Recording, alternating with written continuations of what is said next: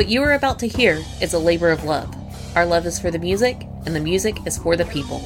We at Rock Strikes 10 and CNJRadio.com have always recommended that any music we promote on our shows be legally purchased, downloaded, and or streamed.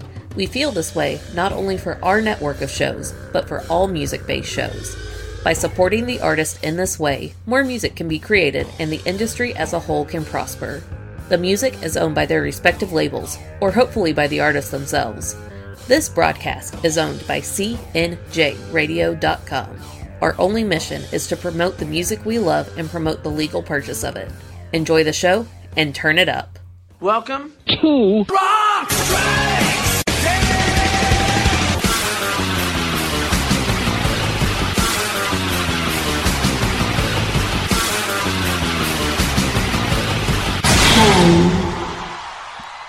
Welcome to Rock Strikes 10, the show guaranteed to always give you 10 songs, no more, no less. My name is Joey.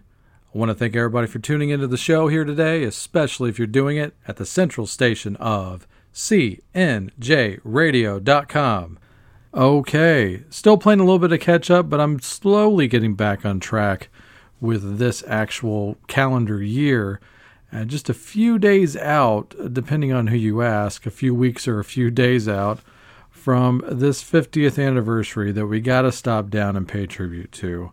So this is a celebration, so leave all your drama, cute comments, and all your bullshit at the door, because we are celebrating here on Rock Strikes 10 in my house, the debut album by Kiss. So here's a quick how do you do for the uninitiated. The album is just called Kiss. It's one of those albums you know what the cover looks like even if you've never bought it or never even thought about buying it. The cover itself is kind of a cool, iconic tribute to the With/Meet the Beatles album cover. So you got in your head what it looks like at least.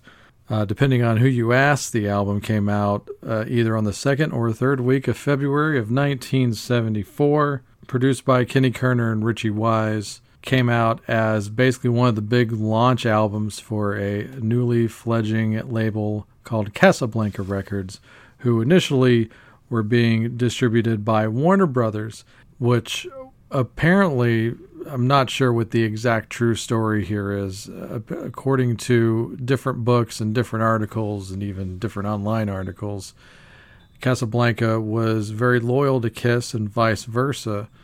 So Warner wasn't a big fan of Kiss and tried to change him. Supposedly they tried to even get him to take the makeup off, and they were having none of this. So Warner quickly lost interest in their relationship with Casablanca. But ultimately, about a year and a half from this point on in 1974, they'd get the last laugh because they'd start selling records and they'd become big business.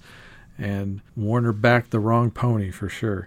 Not that they weren't doing that bad throughout the peak of the record industry sales. Warner did totally fine. They made their money. So at the end of the day, neither party needed either party. So the album was recorded at Bell Sound Studios in New York City, a studio mostly known for cutting old R&B records throughout the 50s and 60s. So yeah, mostly known for early R&B and early rock and roll records. They'd closed down by the end of the decade of the 70s.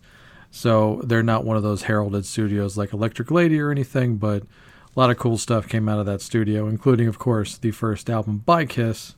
And once again, in Exhibit A on why rock and roll as a whole and just the music industry as a whole should maybe go back into artist development, because this album did not sell very well at all upon initial release. It would only eventually be certified gold and maybe even possibly platinum down the road after Kiss became famous and successful. And yeah, it would take about 4 releases for Kiss to actually start selling records and making money. But they proved to be a good investment. It's not like that anymore. And you could talk about Kiss, Aerosmith, Billy Joel, Elton John, all these classic, iconic artists who benefited from artist development and labels not giving up on them.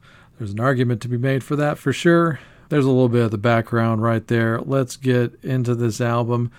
I'm going to do 2 episodes in a row here where we basically play all of the tracks from the debut album. And I'm going to do basically what I did for the Van Halen 1984 special and retrack it via mostly alternate takes and live settings and stuff like that. And then we'll do a bonus episode coming up after this one where I play all notable cover versions from this album. But let's go ahead and start off and have the band tell their story via a live setting. And basically, I'm trying to go that extra mile as a fan. You know, I'm Kiss Army and Kiss Navy.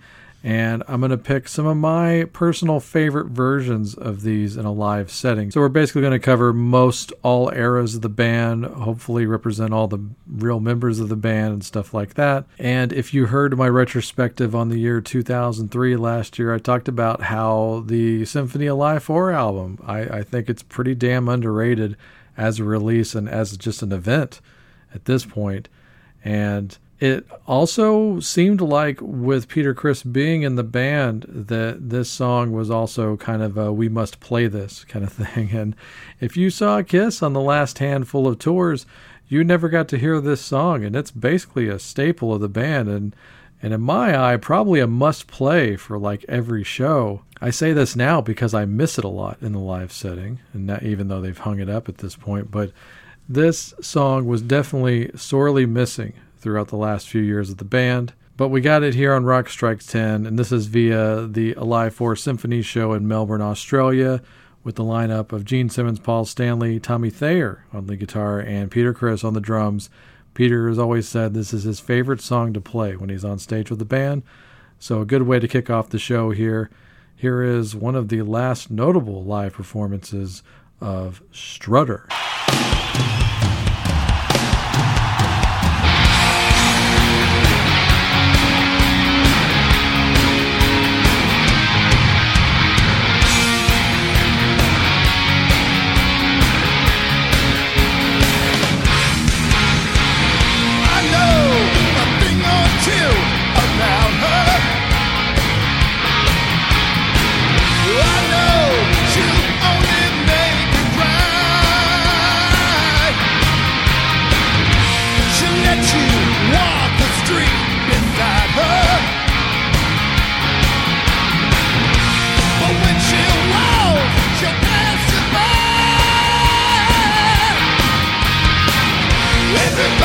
She's looking good, and the lady knows it's understood.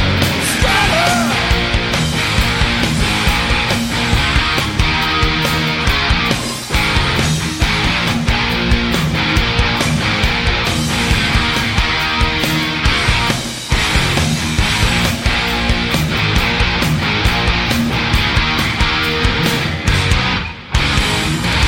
She wears a tactic like a lady. She gets her way just like a child. You take her home and she says, maybe, maybe. She brings you down, drives you wild. Everybody says she's looking good, when the lady knows it's understood. Strutter!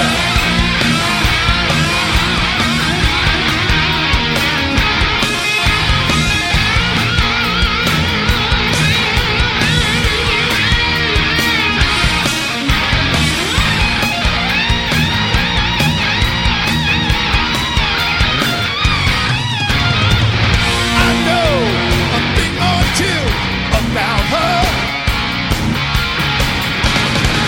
I know she'll only make you cry.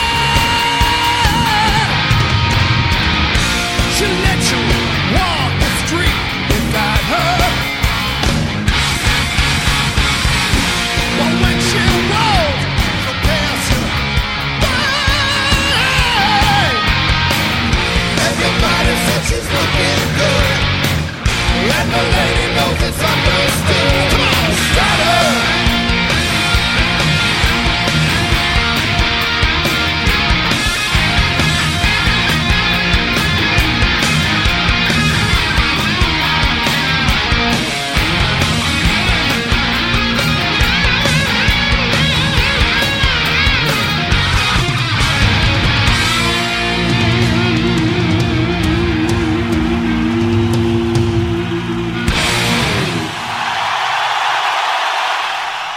All right. Definitely an all-time classic in the catalog of Kiss right there. That's one of those songs that even if you don't know a whole lot about Kiss, you probably know at least a little something about Strutter. So there you have it. Not their first single, by the way. A lot of people think that Strutter was the first single that the band ever put out, or maybe even something like Deuce. It was not. The first single ever released by the band was actually this next song, track 2 on Kiss's debut album, and the song is called Nothing to Lose.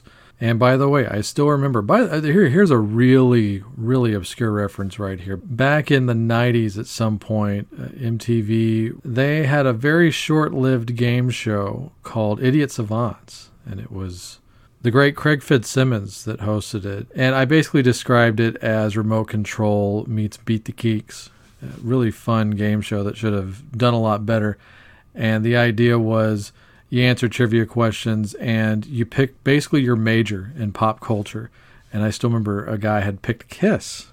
And whatever your major that you pick, at the end, if you go to the final round, the crack staff of writers come up with supposedly the hardest questions to answer as a fan of that particular thing.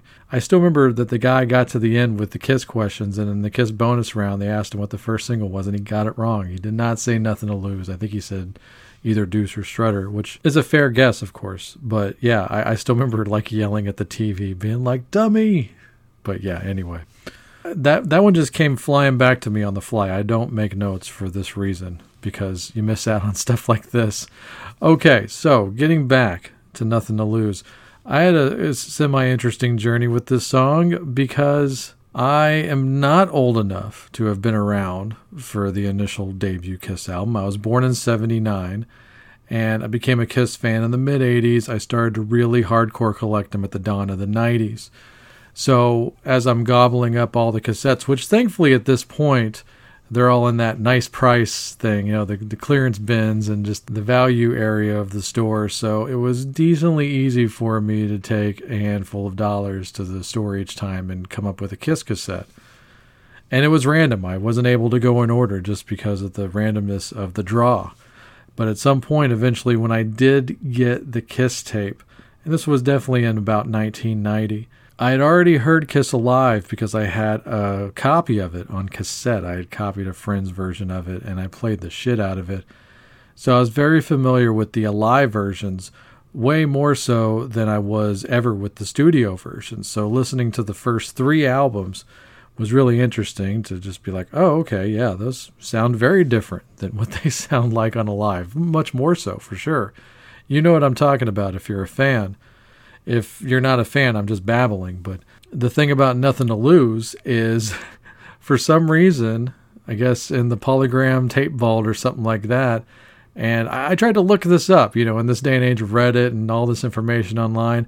I tried to find out why this was, but if you bought Kiss on cassette and or the initial CD release, your version of Nothing to Lose was the Kiss Alive version of Nothing to Lose. And I went through that. I was like, so this was always the version of the song. I had no idea that there was a studio version of Nothing to Lose until like a few years after this. And I finally heard it at some point. And then finally the CD remasters came out. They righted the wrong.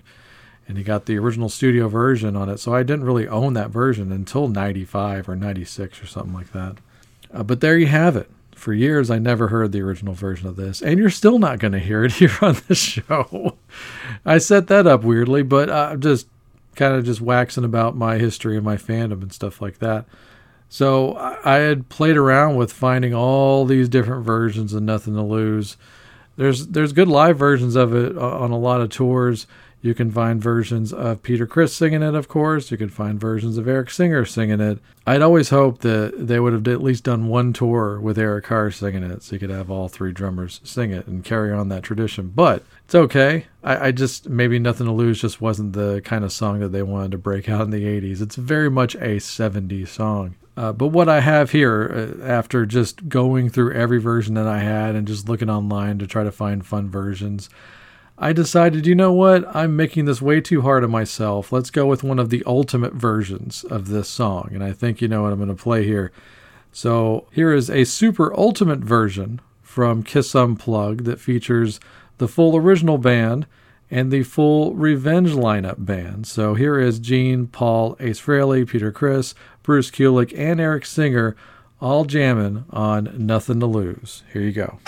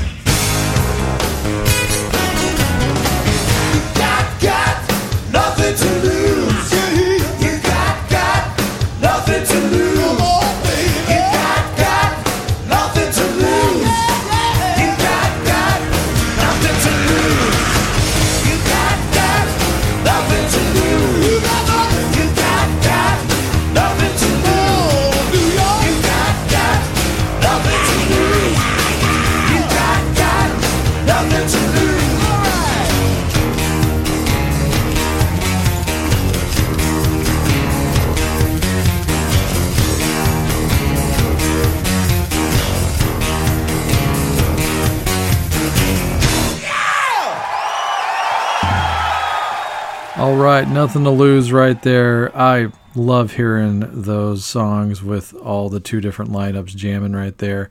Unplugged was such magic. And just to hear Eric Singer and Peter Criss do co-lead vocals on that track, you can't get any better than that unless you go all the way back to like the original versions from the initial tours of them playing Nothing to Lose, like the version on Kiss Alive. I assume that the prankster that worked in the Polygram library that inserted the live version of Nothing to Lose on the cassette and CD initially really preferred that version a lot. I'm going to go with that because I did hear some stories, not confirmed, that it was some sort of malicious mailroom like tape library person that did all that. But speaking of those initial tours, we're going to go back to the song Firehouse, track 3 on the album. Definitely a song like Strutter that made most tours. Most Kiss tours included Firehouse. It's one of the things that gets brought up when people talk about what the best album is in the overall Kiss catalog. This first album gets brought up quite a bit, and it usually makes people's top 5. And the argument people usually lean on is most of this album is been played live on a consistent basis. And that definitely holds true for Firehouse. For the longest time, it was Gene Simmons' fire-breathing song, which got switched over the last few tours to War Machine, which started up them doing that in the 80s for sure when they weren't playing Firehouse much anymore. But Firehouse never strayed too far from the band. It was always around and always a fun tune as well. And I assume that the band Firehouse just lifted its name from the Kiss song. I always just assumed that. I don't know if I've ever heard that confirmed or not, but I feel like there's definitely a missed opportunity that they never covered that song in their day. But anyway, that all being said, let's get to the live version that I'm going to use to represent the song Firehouse as we pay tribute to the first Kiss album in its 50th anniversary. Here is basically, in a sense, raw audio from Kiss Alive, untouched, and from the original recording, April Fool's Day, 75 in Cleveland, Ohio, at the Agora Ballroom. Cleveland was one of the 3 or 4 stops that they used to record for Alive. I believe it's 3 stops. It's like Detroit, Davenport, Iowa, and Cleveland, if I'm not mistaken, and maybe some other place. But yeah, this is from the Cleveland show on April Fool's Day. So here's a really, really cool live version of Firehouse.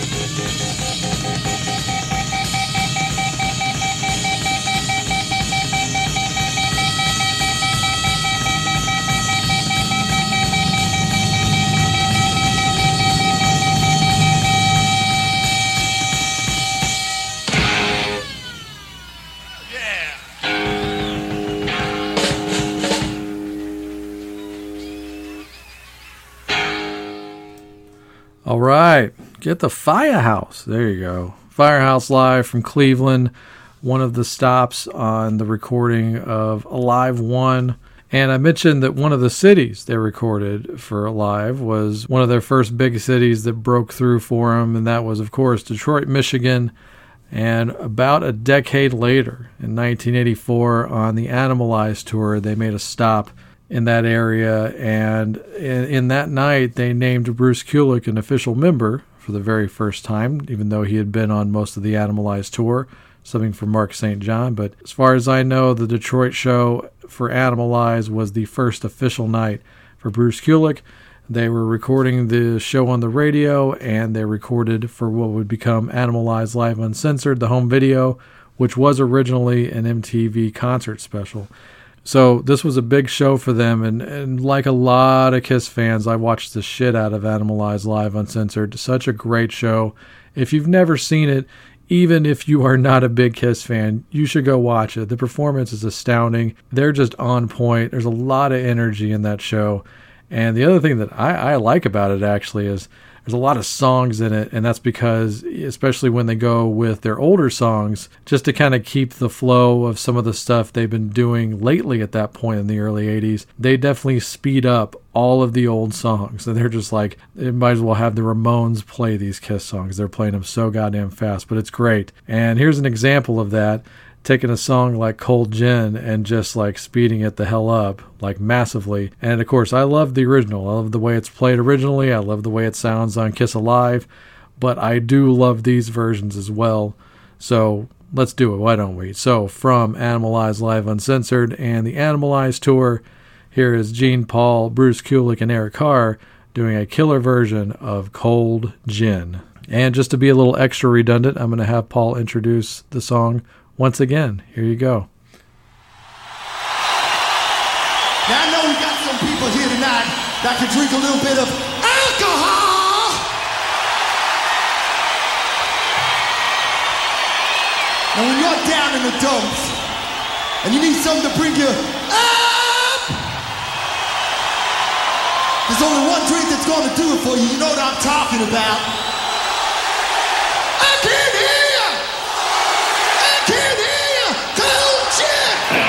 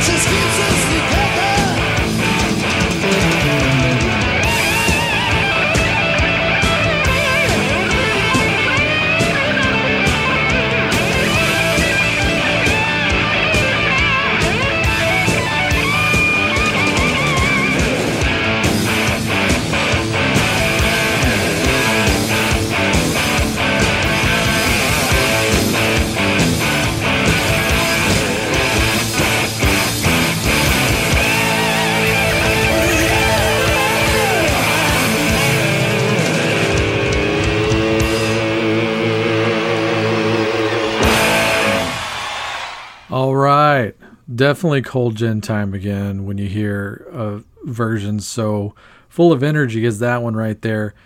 Much has been said, by the way, over the years at the lack of Gene Simmons' involvement in the band throughout the 80s. And while that was definitely true off stage, it was definitely not the case on stage, because Gene sounds so good on that version. He's singing his ass off, clearly.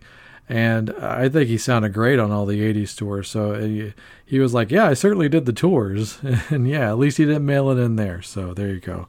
Let's give it up for Gene Simmons on that track for sure. Okay, simple enough. This next song, the closer on the A side, is a song called Let Me Know. This song has one of the longest histories in the band. Supposedly, this was the first original that Gene and Paul collaborated on together. So it's an important song in history. And really, it was a song that would only make the first handful of tours that the band ever did. After that, they never played it ever again. And the only times they ever played it was during the KISS conventions, where they would go unplugged.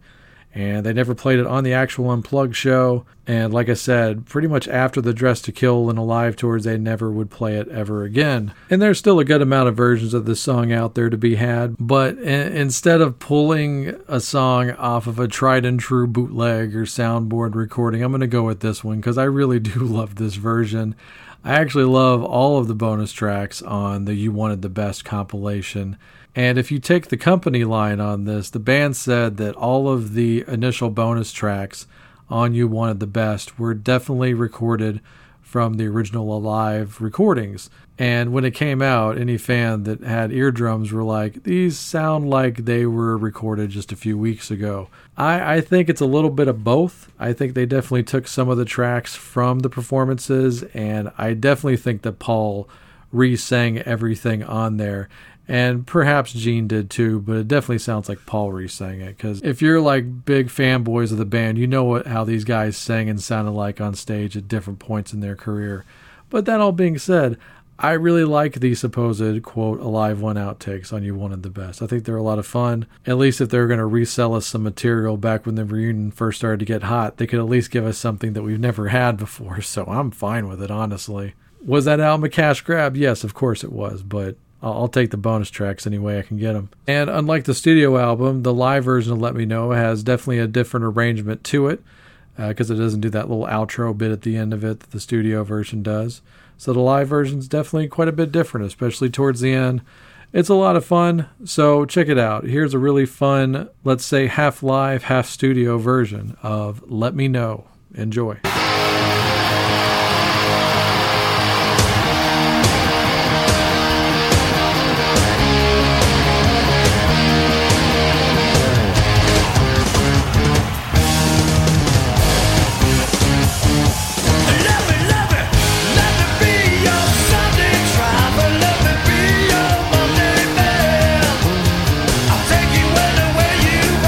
Just as fast as I can.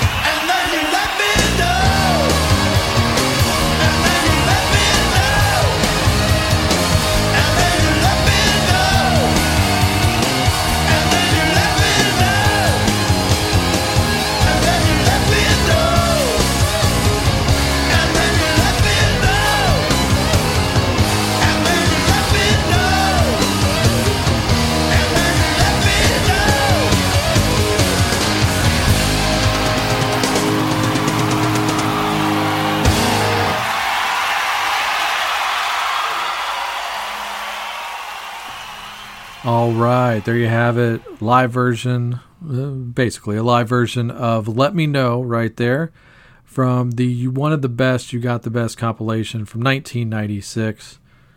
Hope you enjoyed that. And I'm going to do something right off the top here with this particular next song, and I'm going to ask for the same kind of forgiveness on part 2 as well, because I've got 2 different songs to play on these 2 different episodes. And let's just say the sound quality very much leaves a lot to be desired, but for the purpose of inclusion and making this a proper track listing, you're going to have to forgive me a little bit. Feel free to fast forward if you have to, if it just grains on your ears, but I do need to include it if I'm going to do the complete album.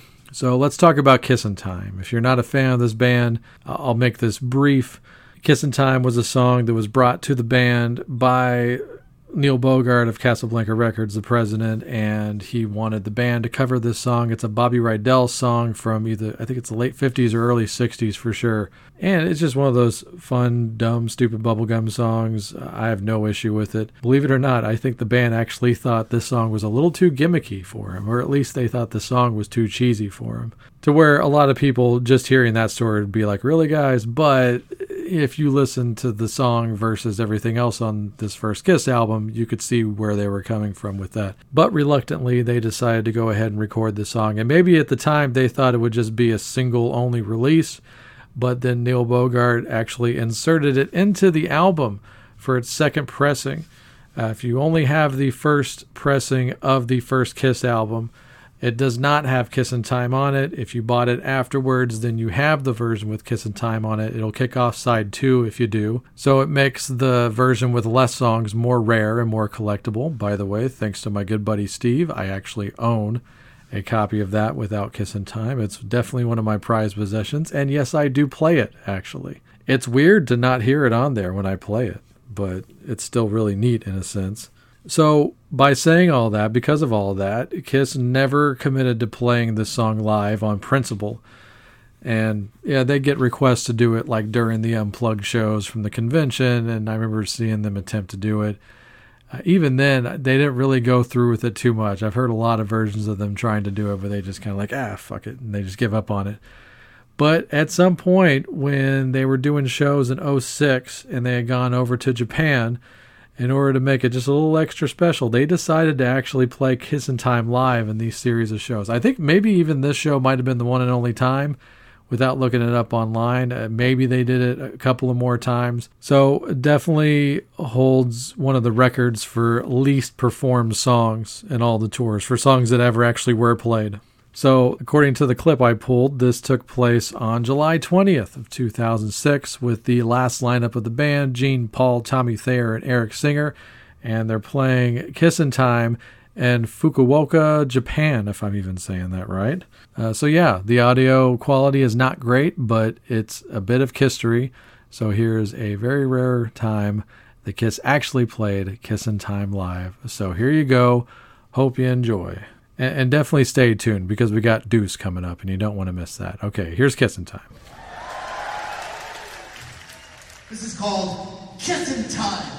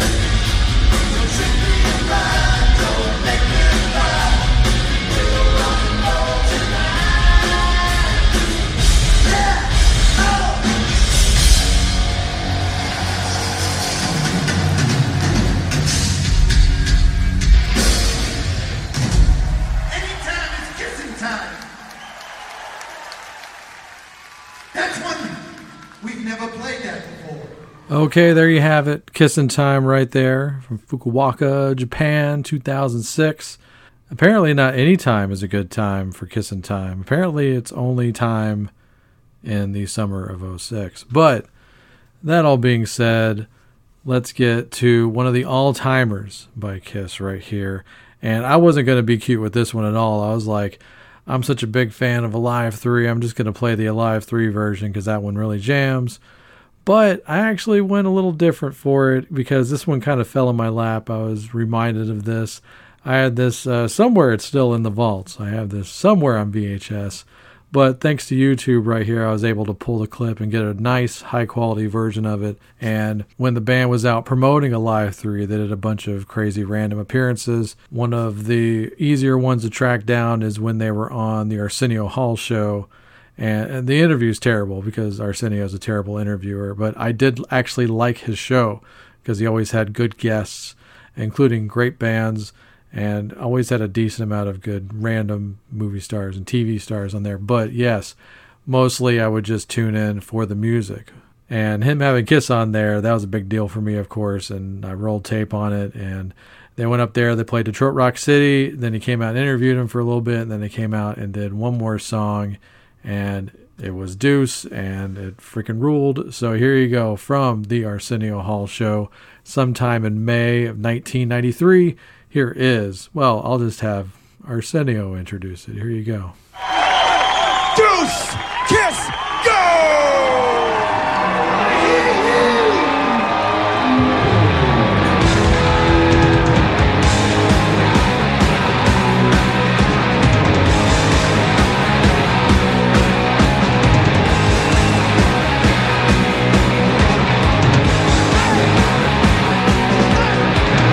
Get up and get your crown out of here. People who till this world can hardly see you. Hey, baby, do the things I said to do. Baby, if you're feeling good. Yes, baby, if you're feeling nice. You know your man is working hard. He's worth a dude.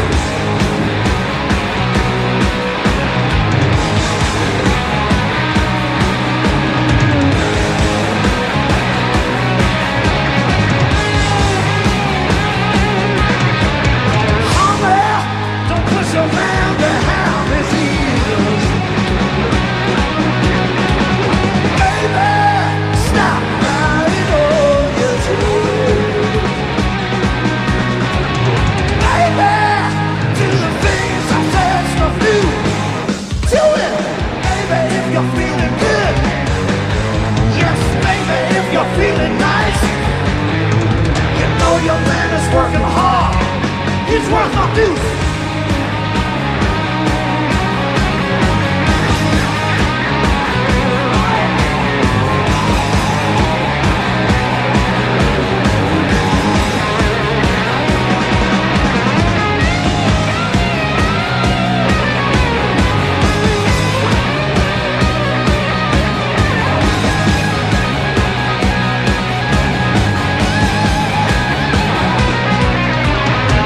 If you're feeling good, yes, baby, if you're feeling nice, you know your man is working hard. We're still rocking. Ow!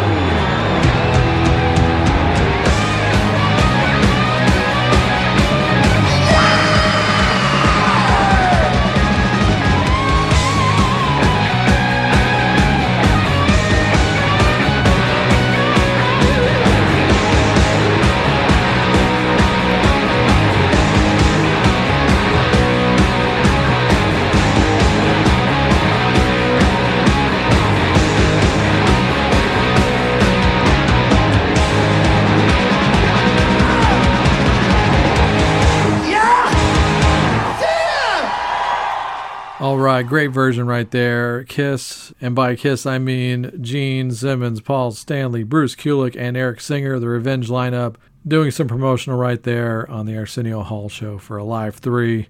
I love that period of the band. They're doing a lot of great fan service at that point, and I was definitely at the height of my fandom at that point for sure. So yeah, of course, can't go wrong with that era for me. And we get to a song that, if they hadn't put this box set out back in 2001, this would have been a complicated entry, or I would have had to double down on a different song, which there's options for that.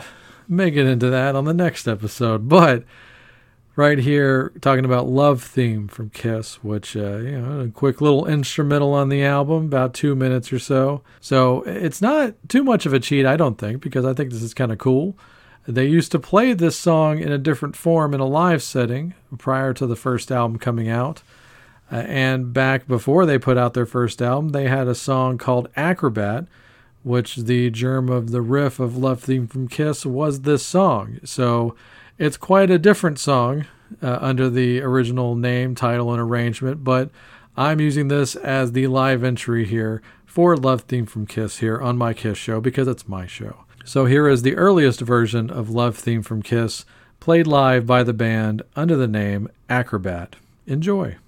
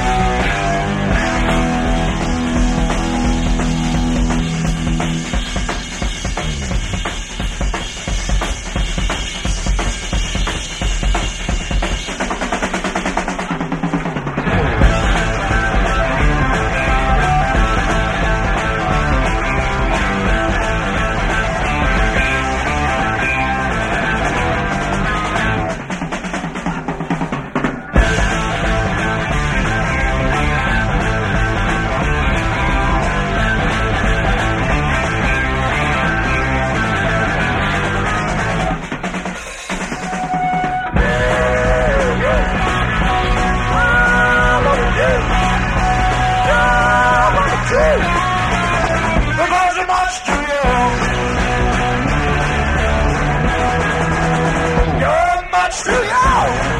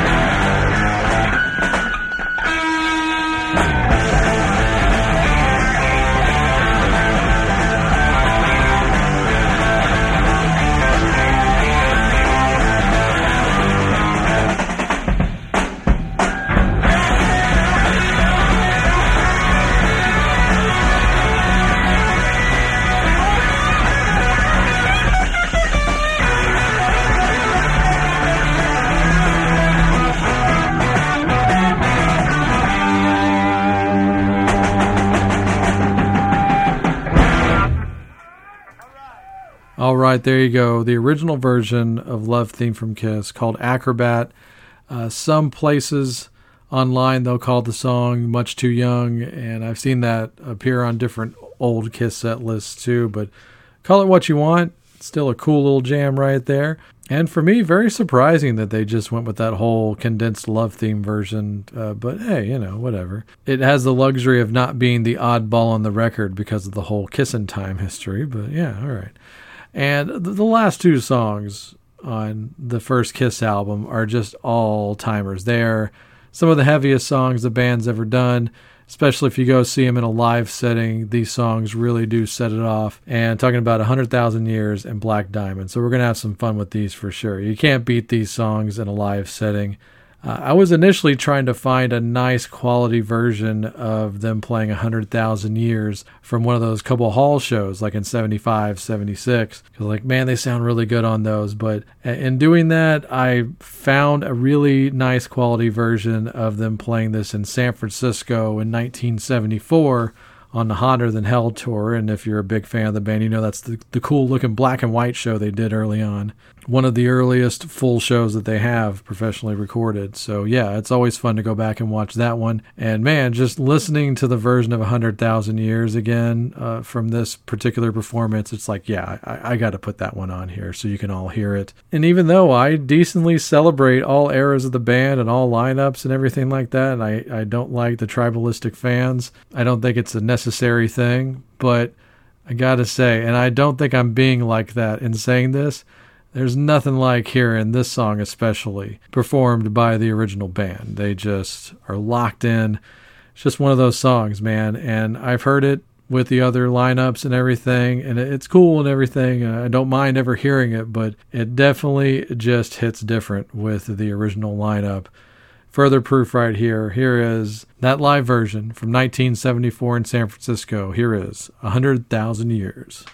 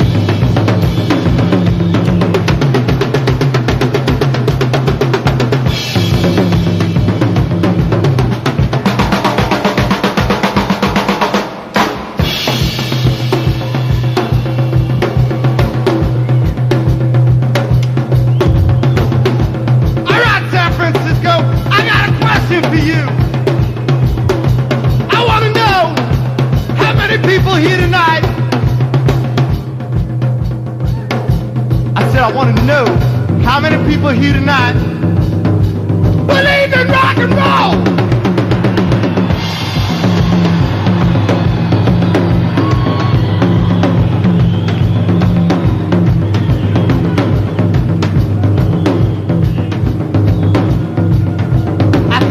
Better than that.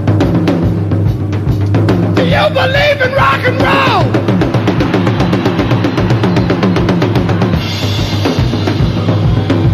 Well, if you believe in rock and roll, like you say you believe in rock and roll, come on and clap your hands, 'cause that's what rock and roll is all about. Come on.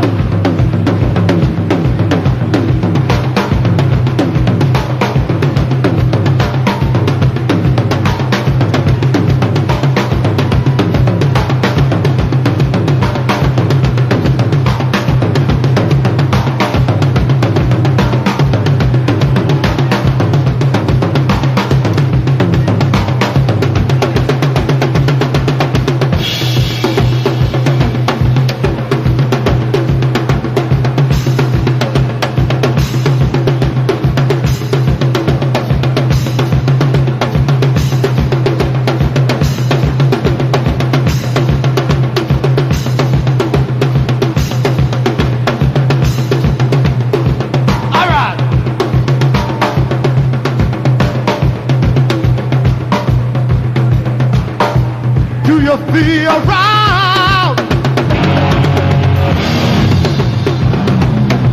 Do you be around?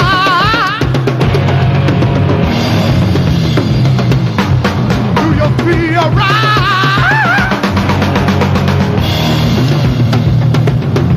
Do you be around?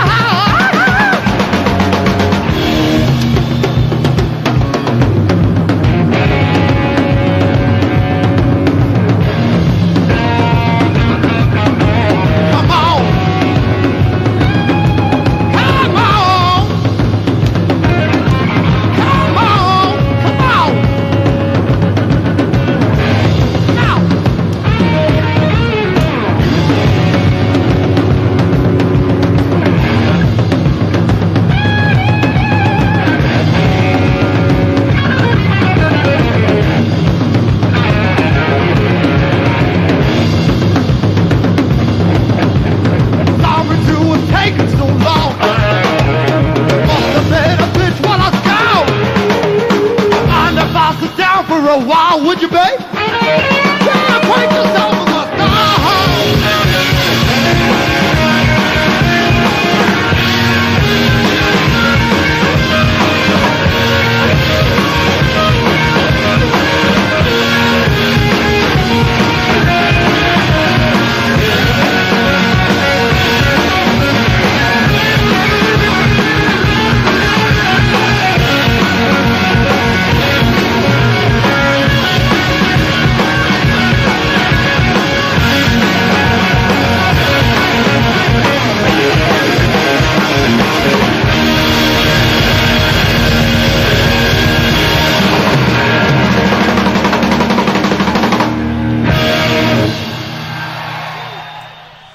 All right, there you go. A nice killer epic jam of 100,000 years right there. Nearly 10 minutes, but could have gone on for another 10 as far as I'm concerned. But there you go. Hope you enjoyed that. And as we get to the end of the album here, the first Kiss album, we got one more to go. And as I mentioned, it's Black Diamond, one of the all-time Kiss classics. I was lucky enough to catch a really, really great rendition of this back right after myself and my better half Nolan, when we got married out in Vegas, and we tied it into the Kiss residency out there for sure. Had a great, great time. Some of the last truly great Kiss shows happened out there at the Vegas shows as far as I'm concerned, so glad to be a part of it. So there's a good chance I was at this particular performance, but you can't tell because, you know, it was like a run of shows. It was a residency, so I'd like to think that we were there for this particular recording, but who knows? I'll just go ahead and say we were. We were there. Yeah, we were there. We were definitely there for sure. And I'm maybe on the video somewhere as far as I know. But yes, if you claim to be a fan of this band, you haven't seen the Kiss Rocks Vegas show, go watch it. It is tremendous. Even went to see that one in the theater. I've seen actually a lot of Kiss concerts in a movie theater. I always made a point to go to DVD releases and stuff like that. And when they did the same thing for Kiss Rocks Vegas, I was there. It's an underrated experience going to see a concert in a theater. It's different, but it's also pretty cool, actually. But yeah, just because of the special reasoning behind it, but also it is a killer performance. They sounded so great during the residency. Got to go with this one right here. And it's always a tradition for every drummer to sing Black Diamond. And of course, with Eric Singer being in the band and being a good singer, it's no exception. And so here you go. Here's a really awesome version of Black Diamond with the last lineup of Kiss. And away we go. Take it away, Paul.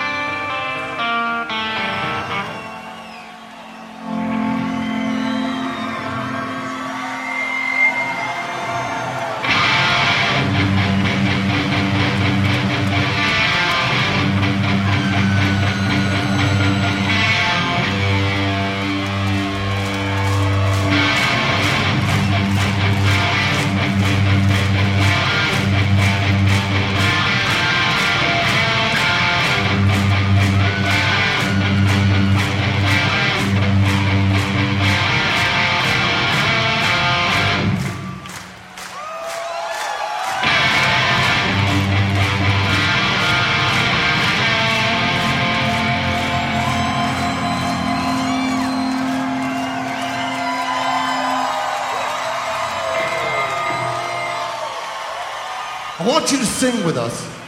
I'll go like this. Out on the street for a living, pictures only begun, you go. Woo!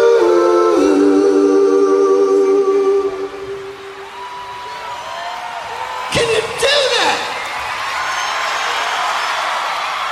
All right.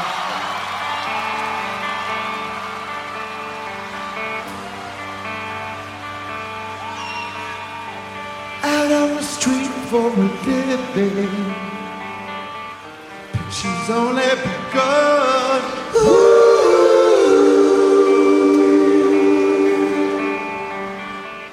Got you under there.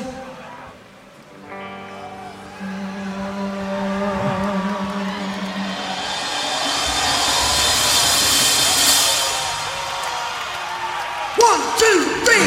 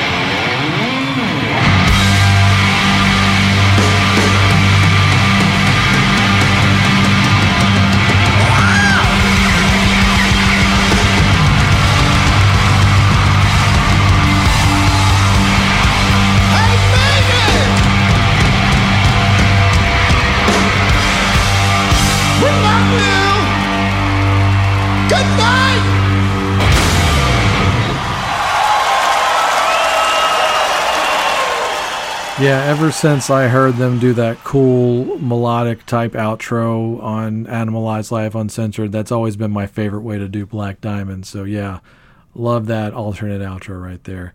But yes, that was Gene, Paul, Tommy Thayer, and Eric Singer in Las Vegas in 2014. Yeah, that's been 10 years now, by the way. Which means I've got an anniversary, a big one coming up soon at the end of the year. But yes, that was Kiss with Black Diamond from Kiss Rocks Vegas. I hope I did a good enough job representing all the different lineups of the band. I wanted to give equal time to everybody, but it's rather difficult if you really have to map it out that hardcore. But plan on celebrating this album just a bit more. We've got one more episode. I'm going to retrack the album again, and we're going to find significant covers for all of these songs, or at least I'm going to try. Will I pull it off? Well, you're going to have to stay tuned. Till then, stay tuned for my aforementioned Better Half Nola with the plugs, and followed by the best damn outro song in all the podcasting business. Take it away, Nola. We would like to thank you for taking the time to listen to the show today. You can reach us on Facebook or Twitter. We love getting messages and always do our best to respond. Every time you share our show, we give our cats Ruby and Ripley a treat. We are on Twitter at Rockstrikes10, and the direct email is rockstrikes10@gmail.com. When you search for us, the number 10 is always spelled out. If you would like to support our show financially, we do have Rockstrikes 10 shirts for sale. For $20, we will ship you out a high-quality, soft-as-heck, next-level branded shirt and a button. Send us an email or direct message for more details or to order. Please help us spread the word about this show and all of our other quality shows by listening, liking, subscribing, and sharing. Our official website is cnjradio.com. You can visit this site for all episodes of Rock Strikes 10 going all the way back to episode number 1. While you're on cnjradio.com, check out some of these other quality shows. The Wrestling House Show, a pro wrestling podcast unlike any other. The Synaptic Empire audio transmissions, hosted by Randy Brown, a true alternative. The Last Theater, starring Chris, where cinema's trash is treated like treasure. And the I Am Vinyl podcast with Pete LaRussa and occasionally Joey. We also highly recommend that you check out our good friend Mark Striegel, who can now be heard exclusively on SiriusXM as part of Ozzy's Boneyard and Hair Nation. Last, but certainly not least, we would like to give an extra special thanks to the great Pete LaRussa and the band Spacebeard for the best outro song in the business. Go to facebook.com/SpaceBeardBand to purchase their music and make sure to tell them that Rock Strikes 10 sent ya. We hope you tune into the next show. Until then, have fun.